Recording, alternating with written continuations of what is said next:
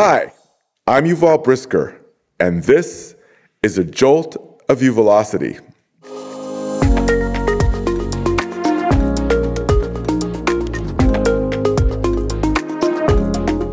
Edition 2022. Hi, I'm Yuval Brisker, and this is a new episode of A Jolt of Uvelocity, and I'm here with my buzzy producer, Jay Sailing, who has got something lined up for us today. What are we talking about today, Jay? Hey Yuval, thanks for the intro. You're welcome. Today, the topic is really the journey. And the journey, it's a very broad topic, but I think it stems from a recent pilgrimage that you did over in Japan. There's so many cool parts of it that I really want to touch on, but I think to give the audience some context, it would be good to let them know what led to this pilgrimage and what life events kind of recently happened for you that made this a very special journey. Yeah. So first thing, we've kind of been on a hiatus, right? And the reason is that because I took a bit of a leave of absence. On October 21st, my mother passed and into the beyond, to the next dimension. And, it was a very moving and, difficult and big event in my life. Of course, as it is in every man and woman's life when their mother passes, that time comes, and it's kind of a reckoning. And I was there with her over the last 2 weeks as she was kind of, taking leave, literally, and there in her last breaths, and it was very moving and very powerful, emotional, but necessary. And very, very inspiring and, somehow comforting. But of course, being that I'm Jewish, there's a whole process of mourning, and one of the things that we do is called Shiva, and that means that we sit for 7 days pretty much at home after the funeral and accept condolence visits from the community, from your friends, from people around who live around, and from, just generally everyone you pretty much know. And it's a very powerful week because, you get to not do anything. You're not working. You're not, cooking. You're not food. Everybody brings food. And so you're kind of living off the community, and the community is taking care of you in your first week of mourning. And it's a very powerful thing that people from all different portions of your life, and even people, who's in my mother's life, of course, come to spend time with you while you're going through a process of just, digesting for the first time that your loved one is not there. And during that time, I was planning to go to Japan on a business trip in the beginning of November. That was planned. And I thought to myself, after this week was over, that I couldn't just go back to life, business as usual. And I really needed to take a more meaningful break and kind of reflect on the moment, this moment in my life, the loss, the sort of the realization of a lot of the mortality things. Kind of, I want to say confronting mortality, but it wasn't confrontational. But really, having that, just being, taking in the moment, not, just rushing back to work. Yeah.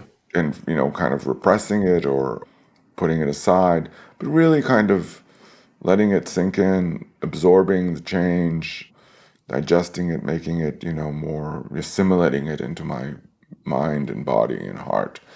So I decided to take this trip to Japan that I was going to go to anyway, beginning of November, and extend it and be there for basically all the month of November.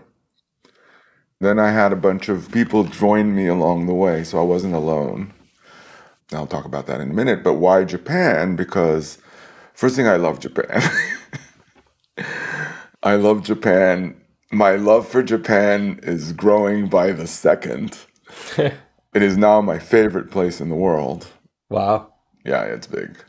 And there's almost nothing I don't like about it. And there's a thing or two, that kind of, if you're in a hurry or if you're like want to get stuff done outside the rules, outside the, like preset process to get something done, then it's not a good place for you. If you want to do something really fast or kind of do workarounds or don't play by the rules, it's not a great place for you. But if you put that aside and you're not there for that, then it's the best. There's nothing that can match it. Nothing. Wow. Yeah, it's big. So basically, I decided I want to be there because, first thing, it's a place of peace for me. And secondly, it's far away from everything that my daily life is part of.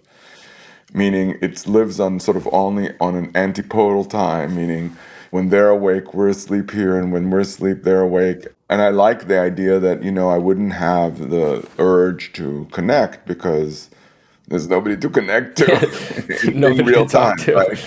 Yep. So I like that, the ability to disconnect to some degree. And secondly, there was just many spiritual dimensions of Japan. I think it's a very spiritual place, and it's a place of a lot of meaning, and I can talk a little bit about what that is. And it's a place that's gone through huge transformation in the last 100 years. And it represents for me a certain, serenity that I find there in the huge cities, even, in the countryside. And the beauty of Japan is really that there's a huge respect for every single person. And for somehow the public sphere is always incredibly respectful of like humanity, the others, other people around you. It's refreshing. Yeah, oh no, it's very different than where we come from. I mean, it's not individuality that they respect, because I don't think they really respect individuality. I think what they respect is like space and the ability for people not to be bothered in a way. Because there's no sense of, individuality is more complicated there, I think. I'm not that deep in it, but it seems to me that way. But, even in the most crowded places in Japan, it's silent in the street. People don't shout or scream or push or anything like that. And there's no crime, and it's a general place of peace, pacifist. It's become a pacifist nation since World War II. And the food's really good. And just generally, I mean, it's a place of deep respect, and I wanted that. And it's got an enormously long history that's super well documented and also very still apparent in the day to day. I mean, you can go to temples that were built there in 1100, and they're just simple wooden things, and they're still in incredible shape. So I decided that all those things, I really needed that post, after my mom passed, just to have time to kind of contemplate, to think about, life and life without my mother and so on and so forth, and going forward, what does that mean? And so I went to Japan for business for a week. And then from there, I went on this pilgrimage. I decided to go with friends. Friends decided to come with me to Japan from Israel. And my two dear friends from Jerusalem were accompanying me to something that we were going to do to walk. And then my friend found this trail, which is called the Kumano Kodo, which basically is a pilgrimage trail. It's an imperial pilgrimage trail that basically is the most popular route for pilgrims in Western Japan. And it dates back to the 10th century. This route has been used like by the imperial family throughout all the centuries on a pilgrimage when they were still in Kyoto. And so it's this incredibly rich, very storied mountain trail that basically is a road almost. It's not a paved road, but it's a wide trail. It goes about 80 kilometers through the mountains east of Osaka in a place called the Kii Peninsula and the Kumano Kodo. It's basically an incredible experience to walk the path, the Buddhist, and I'm a Buddhist, so it really is doubly meaningful for me to walk this imperial pilgrimage. And the reason this pilgrimage exists is it's a pilgrimage for healing and salvation. And boy, did that fit where I was, I mean, in my existence. post my mother's, passing. I was really looking for some healing and salvation. And nothing could have been better than that, going there. Number one, I had decided I was going to go to Japan no matter what and kind of disconnect. But then this trail came along. Oh, so you didn't actually know like this specific trail you wanted to go on? No. Oh, okay. I thought this was more premeditated than it is. That's really cool that you stumbled upon this. I mean, it's such an amazing thing. Yeah, the premeditation was to do something, right? I mean, to go somewhere Yeah. rural and to do kind of a ritual walk in a way. But we stumbled on this trail literally like a week or two before we came to Japan. And then, of course, it was a journey because, I mean, it was basically walked for 5 days, but the whole journey was like 7. It took us a day to come and go. We took a break of one day in the middle in one of these hot spring towns in the middle of the mountains called Yunomine. Onsen is what's the name for a Japanese hot spring bath. And as you probably know, Japan is one big volcano. So there are like tens of thousands of hot springs, water gushing out of the earth, hot, 40 degrees Really? Celsius. Yeah, Oh, yeah, wow. pretty hot. Wow. It's as hot as you can kind of bear for more than, a few minutes. That's higher than the body temperature. So we did that, and so we walked for 3 days, then took a break for a day, then walked for another 2 days. So it was a total of 6 days, and 80 kilometers, crossing 3 pretty big mountain passes, ascending around 3,500, 3,600 feet, which is just about 1,000 meters. So pretty arduous, a lot of uphills, a lot of downhills, and mostly forests, like these very primordial forests, that been there for thousands and thousands of years. And along the way, lots of little temples and shrines and then 2 big temples. Very, very amazing. And a very kind of remote feeling, right? You didn't really come across too many other people throughout the experience than the people that you were with. Yeah, no, we were basically just the 3 of us. For something with so much history, you'd imagine that there's more people. Like when you see people summiting Everest, there's lines and lines of people, but it's nice that this was a very kind of like solitary experience. Yeah, it was very inwardly, outwardly kind of thing. And first thing, it wasn't exactly middle of the summer. It was mid-November. The trees were crazy. All the Japanese maple was just changing colors. And I mean, it was insane. The colors you see there are just beyond belief. I just want to stop you for 1 second and let the audience know that I will come up with a nice photo collage because I know you have a ton of photos from this, Yeah, and yeah, you can pick the best, and then we'll publish that on a Jolt yeah. of E Velocity's website. But yeah, sorry, go on.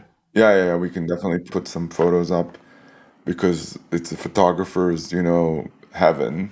It's Yeah. so dramatic, and the landscape is the trees are so thin, the density is high, and the landscape is pretty rugged but covered still with vegetation. So there's not a lot of people there. I mean, it was mid-November, so it was already on the chilly side. It wasn't cold, but it was, it got chilly at some points. And we ran into 1 or 2 people a day. That was it. And the Wow. rest of the time we were in this forest and just walking in this incredible, beautiful sun, shade, shadow, drifting colors and light forest. A lot of really interesting moments from a point of view of looking out into the landscape and then being, going between inside and outside and what's exposed and and it's very planned, like everything in Japan. You can kind of sense, even though it's very wild, you are in deep rural, countryside, in mountainous countryside. But, there's also kind of there's an intention in the way the thing kind of goes from town to town. And at night you stay in towns, prearranged. You can prearrange it. You can stay in people's homes.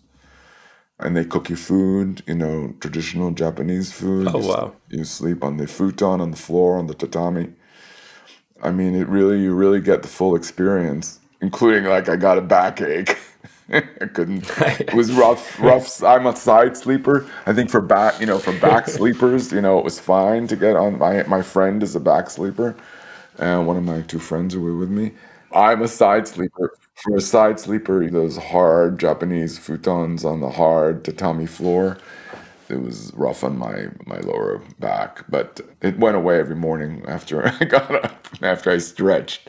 But yeah, but traditional Japanese breakfast, traditional Japanese dinners, little Japanese snacks, everything's, super Japanese, which is great because you don't feel like you're somewhere else. And there's not really an influx into those areas of, let's call it American food culture. So very meaningful. And every day we went from, it was very different. Every day was different. First day, it was very steep but short. And then we reached this beautiful spot where you could kind of have a big vista of the mountains. And we had a house to ourselves, like a traditional Japanese house with sort of, the whole thing was full of like moving screen walls and everything. Of course, we slept on the floor, and the food was very traditional. And we were on our own because it was really kind of almost like an Airbnb, but it wasn't. And then the second night, we had hosts, and the third night, we stayed in this hot springs town. And these hot springs, there's I think there's somewhere, yeah, I can't remember whether the number is 27,000 or 17,000, but there's a ton of them all over Japan. Oh, wow. And, people use them. And Japanese culture is incredibly clean, hygienic. Incredibly. I mean, to the nth degree, right? There's no such thing as no hygiene. It doesn't exist. First thing, they don't touch each other because they don't, shake hands. They've been wearing masks since since the first time I was there, I saw it and I thought, what are they wearing masks for? Well, if you're sick in Japan, or even if you have a sniffle, you put on a mask to protect others. And I saw this in 2015, the first time I went there, and I was like, ooh, that's interesting. Of course, now everybody still wears a mask, even in the street, which is kind of ridiculous. But these onsen, so Japan has always been a bathed society because of these hot spring waters. They basically, have got something that no one else and no, nation as a whole had, which is natural running hot water. And so they had no problem, bathing. Whereas anywhere else in the world, of course, that was almost non-existent. And if it was in one spot, but not over a whole nation. Yeah. Here, every little town has public bathing, facility, and people go to these public baths. And especially in these onsen towns where there's actually a real gush of hot spring water, then the public bath is how, people both clean themselves, but at the end also socialized. And they still do. Meaning they go to these public baths, they first you wash yourself down, scrub yourself down with soap before you get into the bath. And you're completely naked, of course, and you walk into the bath with all these other naked people, and you just sit in the bath, and you talk, and people talk and socialize. They don't drink in there. There's no phones, of course, but there's rich hot mineral water, and you can go from hot to warm to, cold. And I did it, of course, in this town, but I also did it afterwards in Kyoto, in a public bath. You pay 200 yen, which is less than $2. It's like $1.50.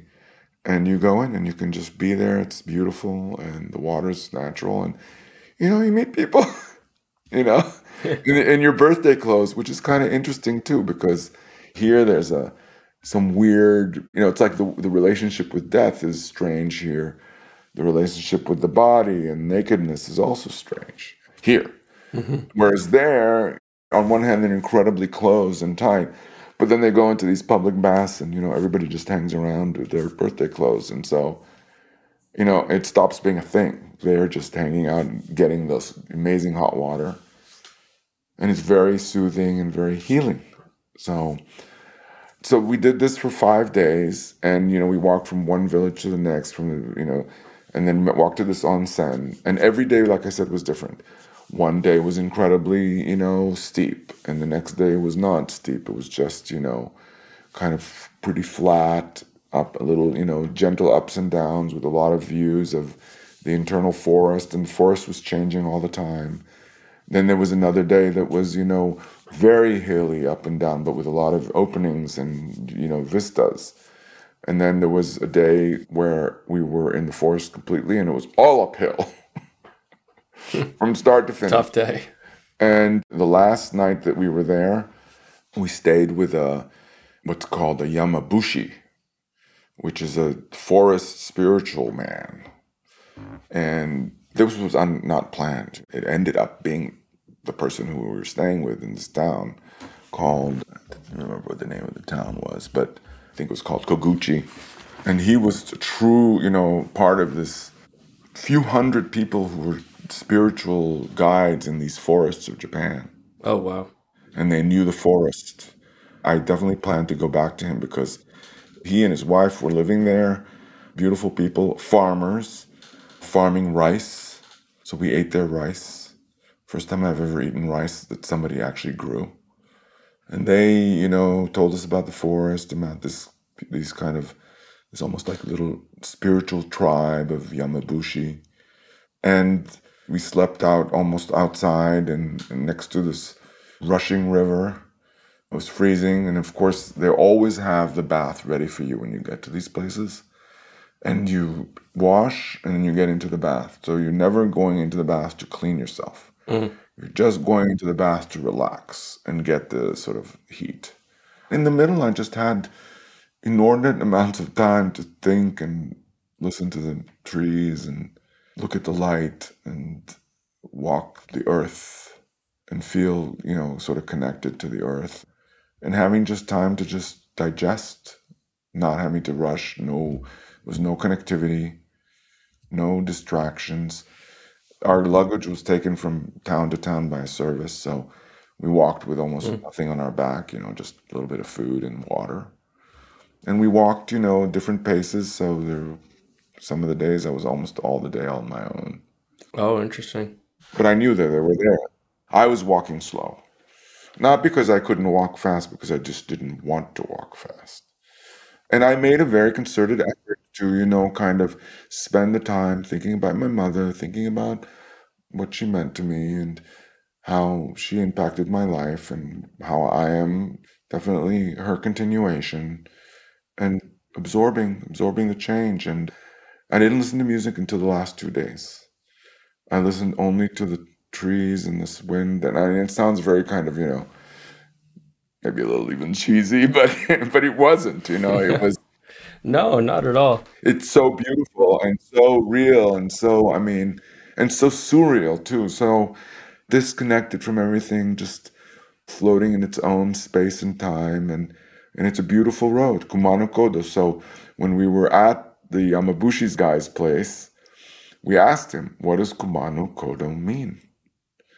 And he said, well, it means one thing, but if you translate literally, it would mean one thing, but it actually means deep, dark, ancient road. Sounds like a good description from the photos you see. And the crazy part was the last day we left from his place and we walked, to the last sort of huge, amazing temple that's always shown in these pictures of Kumano Kodo.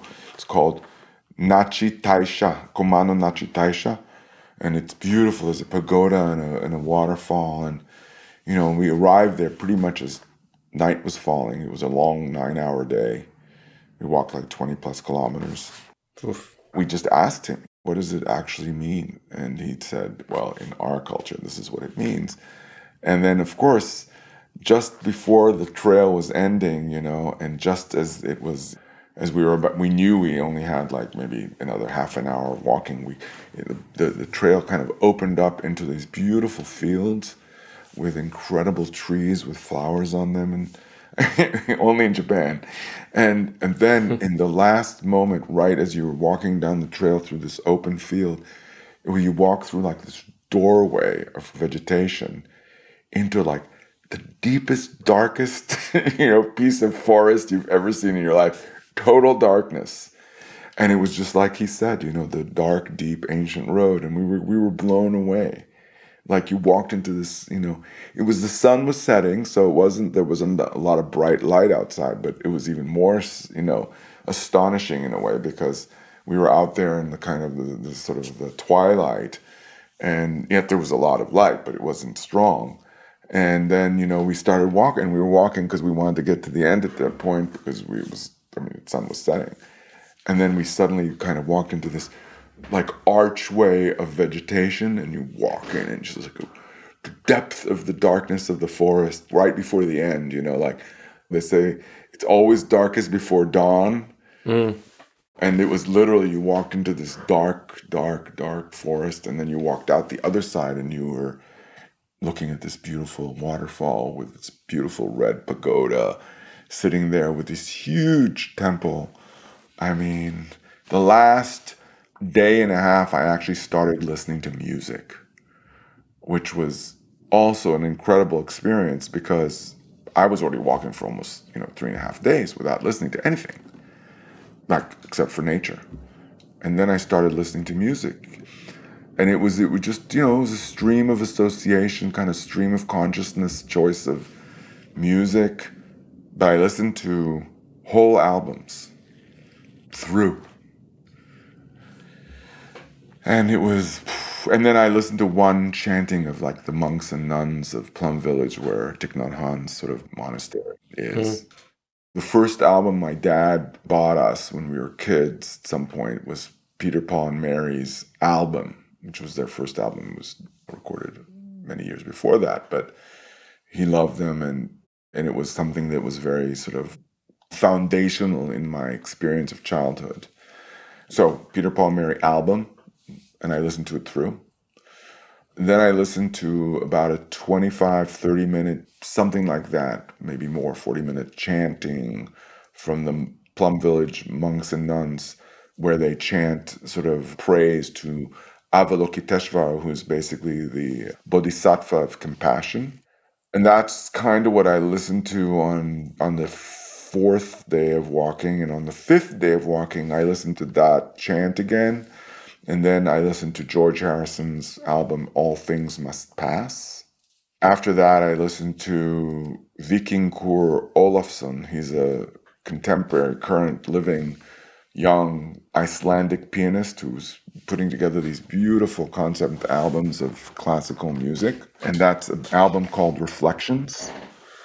Then I listened to the Rolling Stones, Sticky Nice. Fingers, which is my favorite Rolling Stones album. And lastly, as I was walking through that archway of darkness before the end I listened to Gabriel Fauré's Requiem, which is a piece that my mother introduced me to. And so it was very appropriate, Requiem and my mother and this place. And it's a recording that she found and I love by Robert Shaw and the Atlanta Symphony Orchestra and Chorus and Choir. And that was it. So, those were like 6 albums and a chanting. Nice variety. Yeah, huge variety. Huge variety. Very, very, very powerful. Very powerful. Yeah, totally. And then we ended up on this seaport town called Nachikatsura. It's the largest seaport for tuna fishing in Japan. So Japan obviously is a tuna crazy country. And this is the largest market in Japan for tuna. So we went in the morning and watched the tuna auction. It's pretty crazy to see like 1,000 tuna Wow. lying on their side, dead. But they treated with respect, let's put it that way. And that's really it. But, I can tell you very, very sincerely that those 7 days really were, incredibly peaceful and also allowed me space, which is really all I was looking for. I needed some space. And I felt like I owed it to the company, to myself, of course, to myself, to my mom, who were, by the way, we're going to dedicate this episode to my mom. But Yeah, that's great. That's great. I would say, I felt like I couldn't just turn around, like I said, and act as if nothing happened and just continue as always. But then it drags with you, you need to really address the pain, address the sense of loss, address the sadness, and then you can go on. You have to, though, give it its due. And I really felt that way. And that's why I did it. And I knew that it was going to be good for me, good for everyone around me, good for the company, that I would come back and I could come back feeling like I respected this, and I didn't just brush over it, that would have Hmm. felt not good to me, and I don't think it would have been good for us as a company or anything like that. And and as a leader, I think about those things. I think like, how can I, even though there's huge events happening in my life, how can I make it, useful at the end of the day, or how do I not make it, negative? Let's put it that way. How do I avoid it becoming, a source of negativity or destruction or plain kind of depression. And I don't think that unless you actually, that's my feeling, is you devote the time to it, you can come back stronger maybe, and really focus. Otherwise, you kind of stay defocused, I think.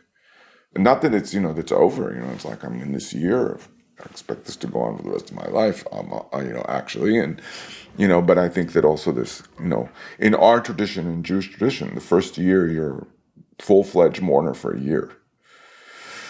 Mm. Once the year is over, and a new year begins, it's a different story. Like, that's how things go in those kind of cyclicals of years. But it was good. And, Japan, like I said, it's worth dedicating a whole episode to Japan, because I really think there's a lot to learn and a lot to respect and a lot to admire. And there's so many reasons why I think it's like they figured it out. Now, I am not Japanese. I don't know what it's like to work there. I think there's a lot of stress in the workplace, but because of the discipline, because of the attention to, to detail and the search for, perfection. But I like that. I think that, me, it's very intense. Hmm. There's an intensity to going after something and making it happen. Hmm. Thanks for sharing that experience. I think it's a really, really cool episode. I know, but when we first started talking about it, I knew that we had to dedicate an entire episode to it. Yeah, well, thanks for asking me and going there. It's important. It's important that we face life bravely and directly, and not try and sweep things under the carpet. Doesn't ever work. Yep. And at the same time, it's good to be back. Great to have you back. Thank you. Are there any last things that you want to share with the audience? The beauty of the world is that there are still differences, that the core essence of, humanity is the same everywhere. But in different cultures, there's a highlight on different, a spotlight on different things. And I think that's the beauty of, like, experiencing the world in its fullness, because you get a chance to experience life in its fullness. Different peoples, different cultures, different religions, different geographies and countries and histories bring about different kinds of customs and rituals and attention and different kinds of dynamics and communication. So, but it's just interesting to see all that. And you can expose yourself to stuff that you maybe didn't grow up, with, but doesn't mean that it's not useful, that you can't learn and adopt, the ways of other people. It's not anathema to me to say, okay, well, I wasn't born a Buddhist or Japanese, but I really, really am drawn to the way that they think and the culture and the sensibility of it. And I want it to be, a bigger part of my life, because you only live once, right? And so you might as well Hmm. live it the best way you can. That's what it means to me. The continuous sort of exploration of the world is all about experiencing life to its fullest. Great. Yeah, totally agree. See you in Japan. Oh, yeah. I know it sounds like you might not be in Cleveland for too much longer. No, no, no. I don't think I could live there, actually. I think that it's a place I'm going to go to disconnect and to enjoy it as a visitor. I don't think it's a Mm, society that, I mean, you have to have a real reason to live there. Either, you have a job that sends you there, like I'm talking about if you're not Japanese. You either yeah, have of a course. job that sends you there, or you get married with a Japanese person. And otherwise, I can't see how that works. It's such a different kind of, definitely in the workplace, dynamic. I couldn't work there. I don't think I could. I mean, I talk to people in hotels who are not Japanese, and I ask them, how is it to work here? And they would say, oh, it's tough. Oh, it's tough. I don't think I'm going to be living there, but I'm sure as hell going to go there. Enjoy it because there's a lot of it. Yep. Yep. Okay, adios. Have a nice evening. Or as they say in Japan, kongawa. Kongawa. Good evening. Yeah, kongawa. So just a quick note for the audience, make sure to check out all the links within the descriptions of this podcast, because we'll put some links to some cool photos and elaborate on Yuval's trip. So thanks everyone for listening, and we'll see you next time. Bye. Thanks very much for listening to A Jolt of Uvelocity, my podcast that will be published every month on the last Wednesday of every month on all the platforms, and looking forward to seeing you again as we explore all the different things that Jay has in store for us. Thanks to Jay Sailing, and see you soon. For more information, visit us at uvelocity.com, where you can find transcripts of these podcasts and other articles and thoughts that you might find useful. uvelocity.com. That's YUVALOCITY.com.